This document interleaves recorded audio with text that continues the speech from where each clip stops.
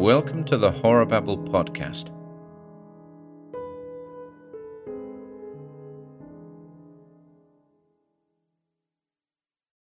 The Haunted Doll's House by M.R. James. I suppose you get stuff of that kind through your hands pretty often, said Mr. Dillett, as he pointed with his stick to an object which will be described when the time comes. And when he said it, he lied in his throat, and knew that he lied. Not once in 20 years, perhaps not once in a lifetime, could Mr. Chittenden, skilled as he was in ferreting out the forgotten treasures of half a dozen counties, expect to handle such a specimen. It was collector's palaver, and Mr. Chittenden recognized it as such. "Stuff of that kind, Mr. Dillett. It's a museum piece, that is." "Well, I suppose there are museums that'll take anything. I've seen one, not as good as that, years back," said Mr. Chittenden thoughtfully. "But that's not likely to come into the market, and I'm told they have some fine ones of the period over the water. No, I'm only telling you the truth, Mr. Dillett, when I was to say that if you was to place an unlimited order with me for the very best that could be got, and you know I have facilities for getting to know of such things, and a reputation to maintain, well, all I can say is, I should lead you straight up to that one and say, I can't do no better for you than that, sir." "Hear, hear," said Mr. Dillett, applauding ironically with the end of his stick on the floor of the shop. "How much are you sticking the innocent American buyer for it, eh?" "Oh, I shan't be over hard on the buyer, American or otherwise. You see, it stands this way, Mr. Dillett. If I knew just a bit more about the pedigree, or just a bit less," Mr. Dillett put in. "Oh, you will have your joke, sir. No, but as I was saying, if I knew just a little more than what I do about the piece, though anyone can see for themselves it's a genuine thing, every last corner of it, and there's not been one of my men allowed to so much as touch it since it came into the shop, there'd be another figure in the price I'm asking." "And what's that, 5 and 20?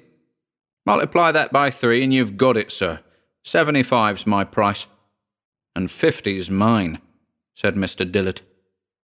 The point of agreement was, of course, somewhere between the two. It does not matter exactly where. I think 60 guineas. But half an hour later the object was being packed, and within an hour Mr. Dillett had called for it in his car and driven away. Mr. Chittenden, holding the cheque in his hand, saw him off from the door with smiles, and returned, still smiling, into the parlour, where his wife was making the tea. He stopped at the door. "It's gone," he said. "Thank God for that," said Mrs. Chittenden, putting down the teapot. "Mr. Dillett, was it?" "Yes, it was." "Well, I'd sooner it was him than another." "Oh, I don't know. He ain't a bad fellow, my dear." "Maybe not, but in my opinion he'd been on the worse for a bit of a shake-up." "Well, if that's your opinion, it's my opinion he's put himself into the way of getting one.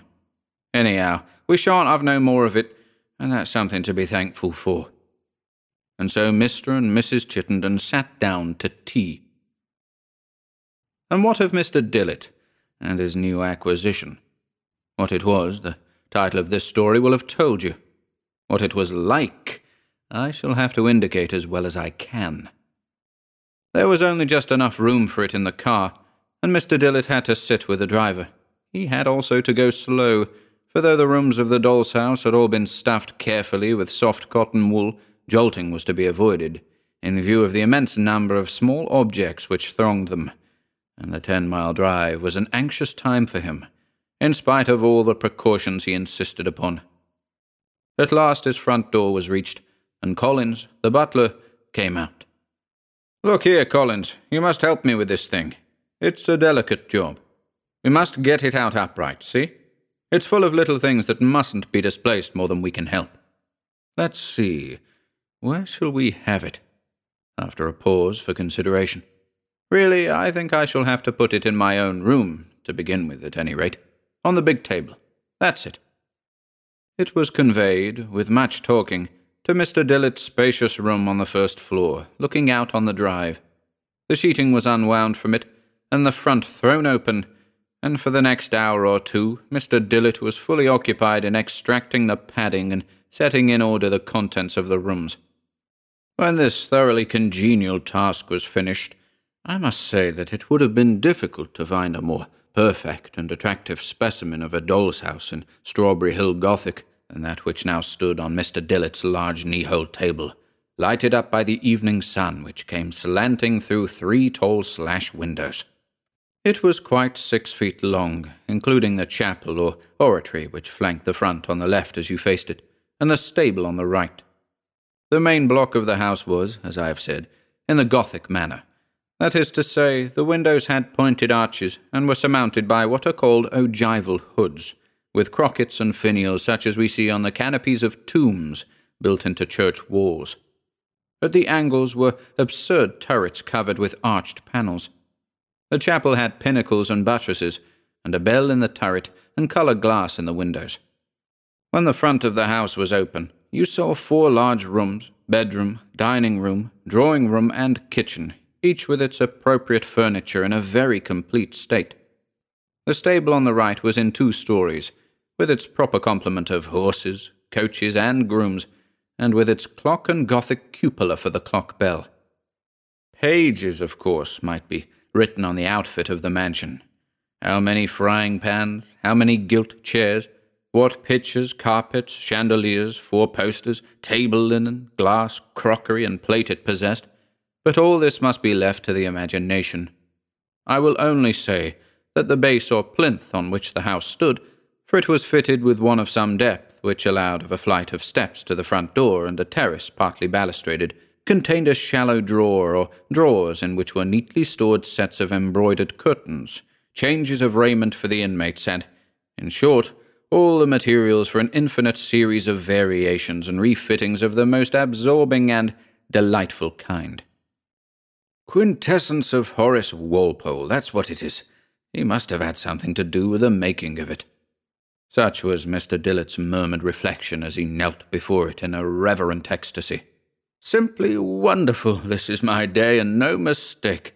£500 coming in this morning for that cabinet which I never cared about, and now this tumbling into my hands for 1/10, at the very most, of what it would fetch in town. Well, well, it almost makes one afraid something'll happen to counter it. Let's have a look at the population, anyhow. Accordingly, he set them before him in a row. Again, here is an opportunity, which some would snatch at, of making an inventory of costume. I am incapable of it. There were a gentleman and lady, in blue satin and brocade, respectively. There were 2 children, a boy and a girl. There was a cook, a nurse, a footman, and there were the stable servants, 2 postilions, a coachman, 2 grooms. Anyone else? Yes, possibly. The curtains of the 4-poster in the bedroom were closely drawn round all 4 sides of it, and he put his finger in between them and felt in the bed. He drew the finger back hastily, for it almost seemed to him as if something had, not stirred perhaps, but yielded in an odd live way as he pressed it. Then he put back the curtains, which ran on rods in the proper manner, and extracted from the bed a white-haired old gentleman in a long linen nightdress and cap, and laid him down by the rest. The tale was complete. Dinner-time was now near, so Mr. Dillet spent but 5 minutes in putting the lady and children into the drawing-room, the gentleman into the dining-room, the servants into the kitchen and stables, and the old man back into his bed. He retired into his dressing-room next door, and we see and hear no more of him until something like 11 o'clock at night. His whim was to sleep surrounded by some of the gems of his collection. The big room in which we have seen him contained his bed, bath, wardrobe, and all the appliances of dressing were in a commodious room adjoining. But his 4-poster, which itself was a valued treasure, stood in the large room where he sometimes wrote and often sat, and even received visitors. Tonight he repaired to it in a highly complacent frame of mind. There was no striking clock within earshot, none on the staircase, none in the stable, none in the distant church tower. Yet it is indubitable that Mr. Dillet was started out of a very pleasant slumber by a bell tolling 1. He was so much startled that he did not merely lie breathless with wide-open eyes, but actually sat up in his bed. He never asked himself, till the morning hours, how it was that, though there was no light at all in the room, The doll's house on the knee-hole table stood out with complete clearness. But it was so.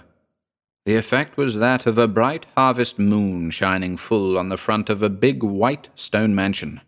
A quarter of a mile away it might be, and yet every detail was photographically sharp. There were trees about it, too, trees rising behind the chapel and the house. He seemed to be conscious of the scent of a cool, still September night. He thought he could hear an occasional stamp and clink from the stables, as of horses stirring. And with another shock, he realized that, above the house, he was looking not at the wall of his room with its pictures, but into the profound blue of a night sky. There were lights, more than one, in the windows, and he quickly saw that this was no four-roomed house with a movable front, but one of many rooms and staircases, a real house, but seen as if through the wrong end of a telescope. "You mean to show me something?" he muttered to himself, and he gazed earnestly on the lighted windows. They would in real life have been shuttered or curtained, no doubt, he thought, but as it was, there was nothing to intercept his view of what was being transacted inside the rooms. 2 rooms were lighted, one on the ground floor to the right of the door, one upstairs on the left, the first brightly enough, the other rather dimly. The lower room was the dining room. A table was laid, but the meal was over, and only wine and glasses were left on the table. The man of the blue satin and the woman of the brocade were alone in the room, and they were talking very earnestly, seated close together at the table, their elbows on it, every now and again stopping to listen, as it seemed. Once he rose, came to the window, and opened it, and put his head out, and his hand to his ear. There was a lighted taper in a silver candlestick on a sideboard. When the man left the window, he seemed to leave the room also, and the lady, taper in hand, remained standing and listening. The expression on her face was that of one striving her utmost to keep down a fear that threatened to master her, and succeeding. It was a hateful face, too, broad, flat, and sly. Now the man came back, and she took some small thing from him and hurried out of the room. He, too, disappeared, but only for a moment or two.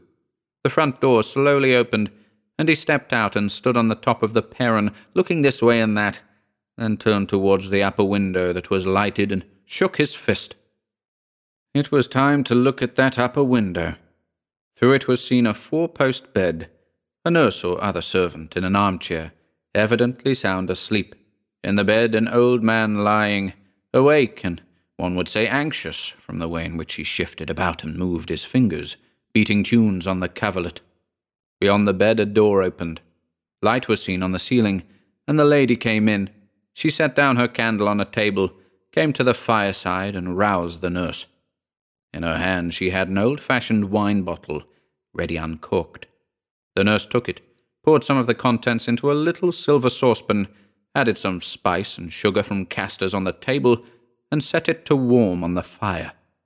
Meanwhile, the old man in the bed beckoned feebly to the lady, who came to him, smiling, took his wrist as if to feel his pulse, and bit her lip as if in consternation. He looked at her anxiously, and then pointed to the window and spoke. She nodded, and did as the man below had done, opened the casement and listened, perhaps rather ostentatiously, then drew in her head and shook it, looking at the old man, who seemed to sigh. By this time the posset on the fire was steaming, and the nurse poured it into a small 2-handled silver bowl, and brought it to the bedside. The old man seemed disinclined for it, and was waving it away, but the lady and the nurse together bent over him, and evidently pressed it upon him. He must have yielded, for they supported him into a sitting position, and put it to his lips.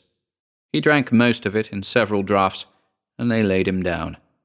The lady left the room, smiling good night to him, and took the bowl, the bottle, and the silver saucepan with her. The nurse returned to the chair, and there was an interval of complete quiet. Suddenly the old man started up in his bed, and he must have uttered some cry, for the nurse started out of her chair and made but one step of it to the bedside. He was a sad and terrible sight, flushed in the face, almost to blackness, the eyes glaring whitely, both hands clutching at his heart, foam at his lips. For a moment the nurse left him, ran to the door, flung it wide open, and, one supposes, screamed aloud for help, then darted back to the bed and seemed to try feverishly to soothe him, to lay him down, anything. But as the lady, her husband, and several servants rushed into the room with horrified faces, the old man collapsed under the nurse's hands and lay back, and his features, contorted with agony and rage, relaxed slowly into calm. A few moments later, lights showed out to the left of the house, and a coach with flambeaux drove up to the door. A white-wigged man in black got nimbly out and ran up the steps, carrying a small leather trunk-shaped box. He was met in the doorway by the man and his wife, she with her handkerchief clutched between her hands, he with a tragic face but retaining his self-control. They led the newcomer into the dining room, where he set his box of papers on the table, and turning to them, listened with a face of consternation at what they had to tell.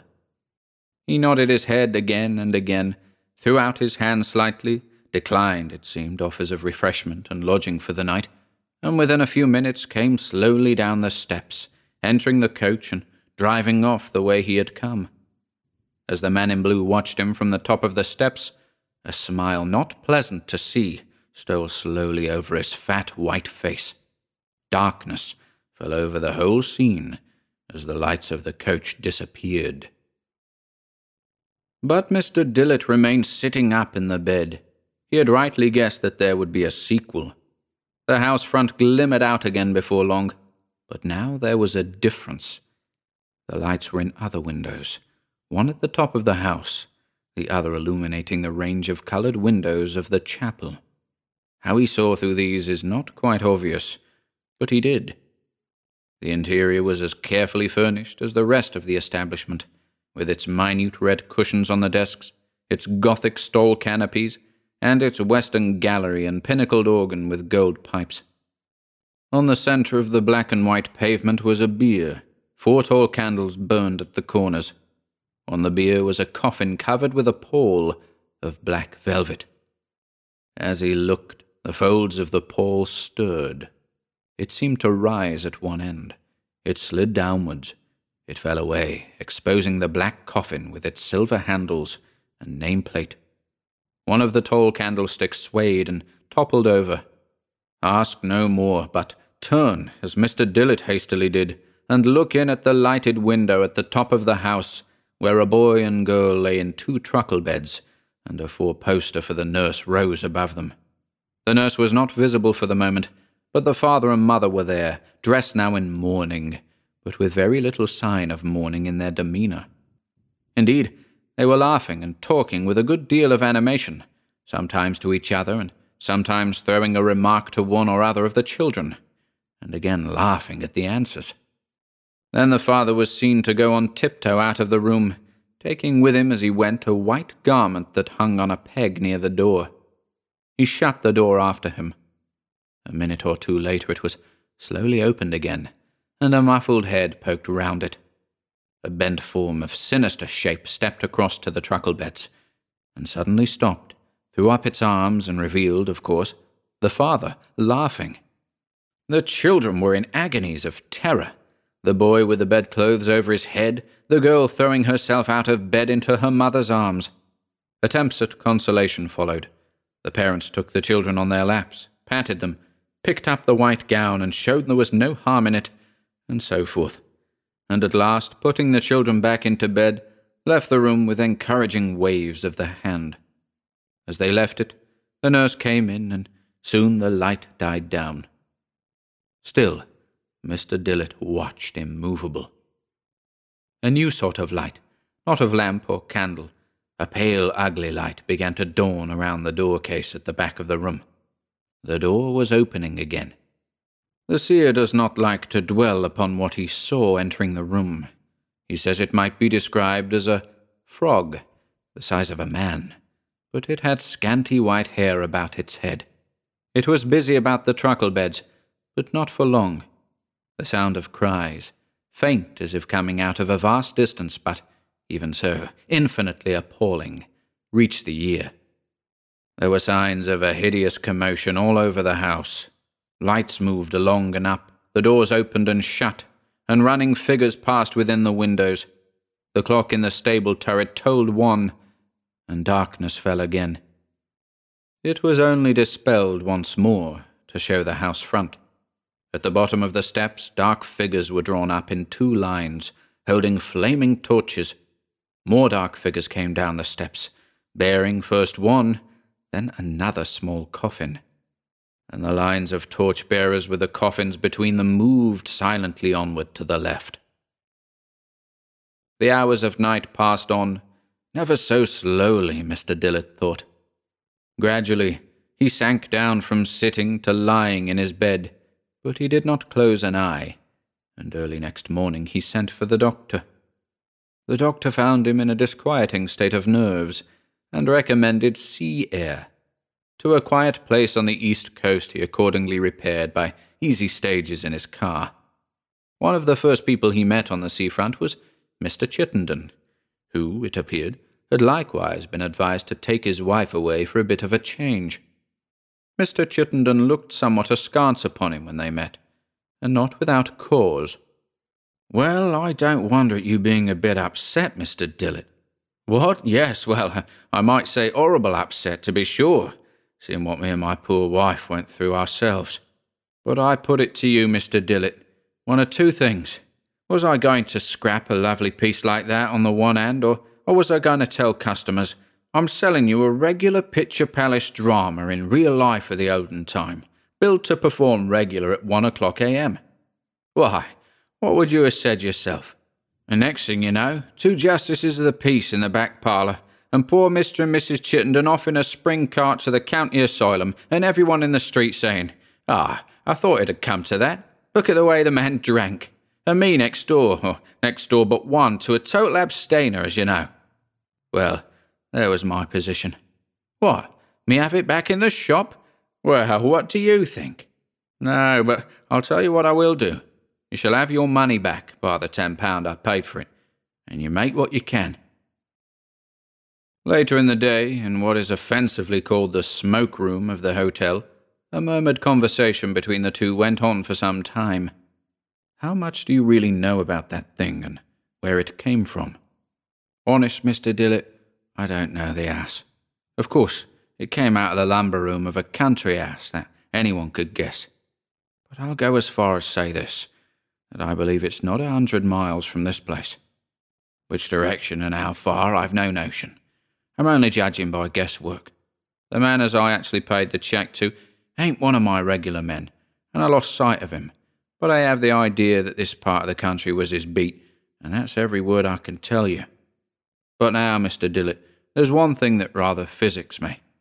That old chap, I suppose you saw him drive up to the door. I thought so. Now, would he have been the medical man, do you take it?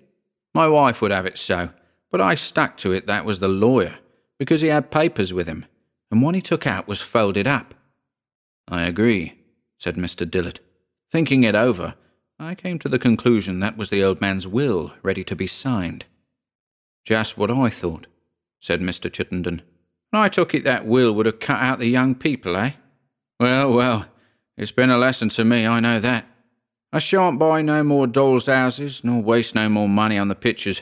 And as to this business of poisoning Grandpa, well, if I know myself, I never had much of a turn for that. Live and let live. That's been my motto throughout life, and I ain't found it a bad one. Filled with these elevated sentiments, Mr. Chittenden retired to his lodgings. Mr. Dillett next day repaired to the local institute, where he hoped to find some clue to the riddle that absorbed him. He gazed in despair at a long file of the Canterbury and York Society's publication of the parish registers of the district. No print resembling the house of his nightmare was among those that hung on the staircase and in the passages. Disconsolate, he found himself at last in a derelict room, staring at a dusty model of a church in a dusty glass case. Model of St. Stephen's Church, Coxham, presented by J. Mereweather, Esquire, of Ilbridge House, 1877. The work of his ancestor, James Mereweather, 1786. There was something in the fashion of it that reminded him dimly of his horror. He retraced his steps to a wall map he had noticed, and made out that Ilbridge House was in Coxham parish. Coxham was, as it happened, one of the parishes of which he had retained the name when he glanced over the file of printed registers, and it was not long before he found in them the record of the burial of Roger Milford, aged 76, on the 11th of September 1757, and of Roger and Elizabeth Merewether, aged 9 and 7, on the 19th of the same month. It seemed worthwhile to follow up this clue, frail as it was, and in the afternoon he drove out to Coxham. The east end of the north aisle of the church is a Milford chapel, and on its north wall are tablets to the same persons. Roger, the elder it seems, was distinguished by all the qualities which adorn the father, the magistrate, and the man. The memorial was erected by his attached daughter Elizabeth, who did not long survive the loss of a parent, ever solicitous for her welfare, and of 2 amiable children. The last sentence was plainly an addition to the original inscription. A yet later slab told of James Merewether, husband of Elizabeth, who in the dawn of life practised, not without success, those arts which, had he continued their exercise, might, in the opinion of the most competent judges, have earned for him the name of the British Vitruvius, but who, overwhelmed by the visitation which deprived him of an affectionate partner and a blooming offspring, passed his prime and age in a secluded yet elegant retirement. His grateful nephew and heir indulges a pious sorrow by this too brief recital of his excellences. The children were more simply commemorated.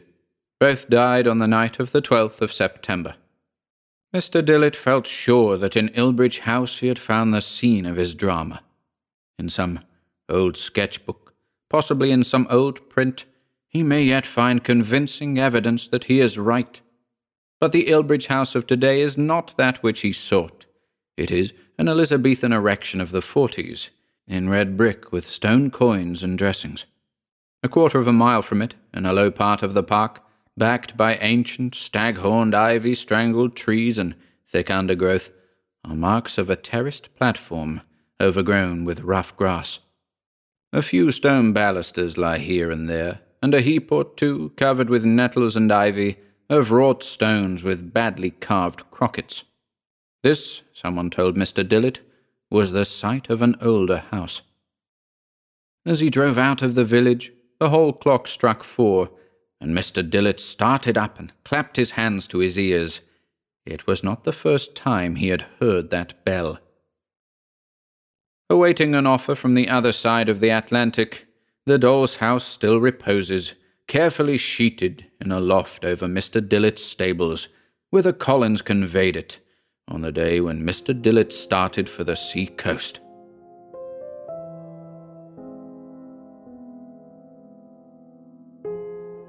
Hello, ladies and gents, Ian here. Be sure to pop on over to our YouTube channel or Facebook page for regular updates. If you'd like to support our work, please consider taking a look at our Patreon or Bandcamp pages, or search for us on Audible. You'll find links to everything on our website, horrorbabble.com/links.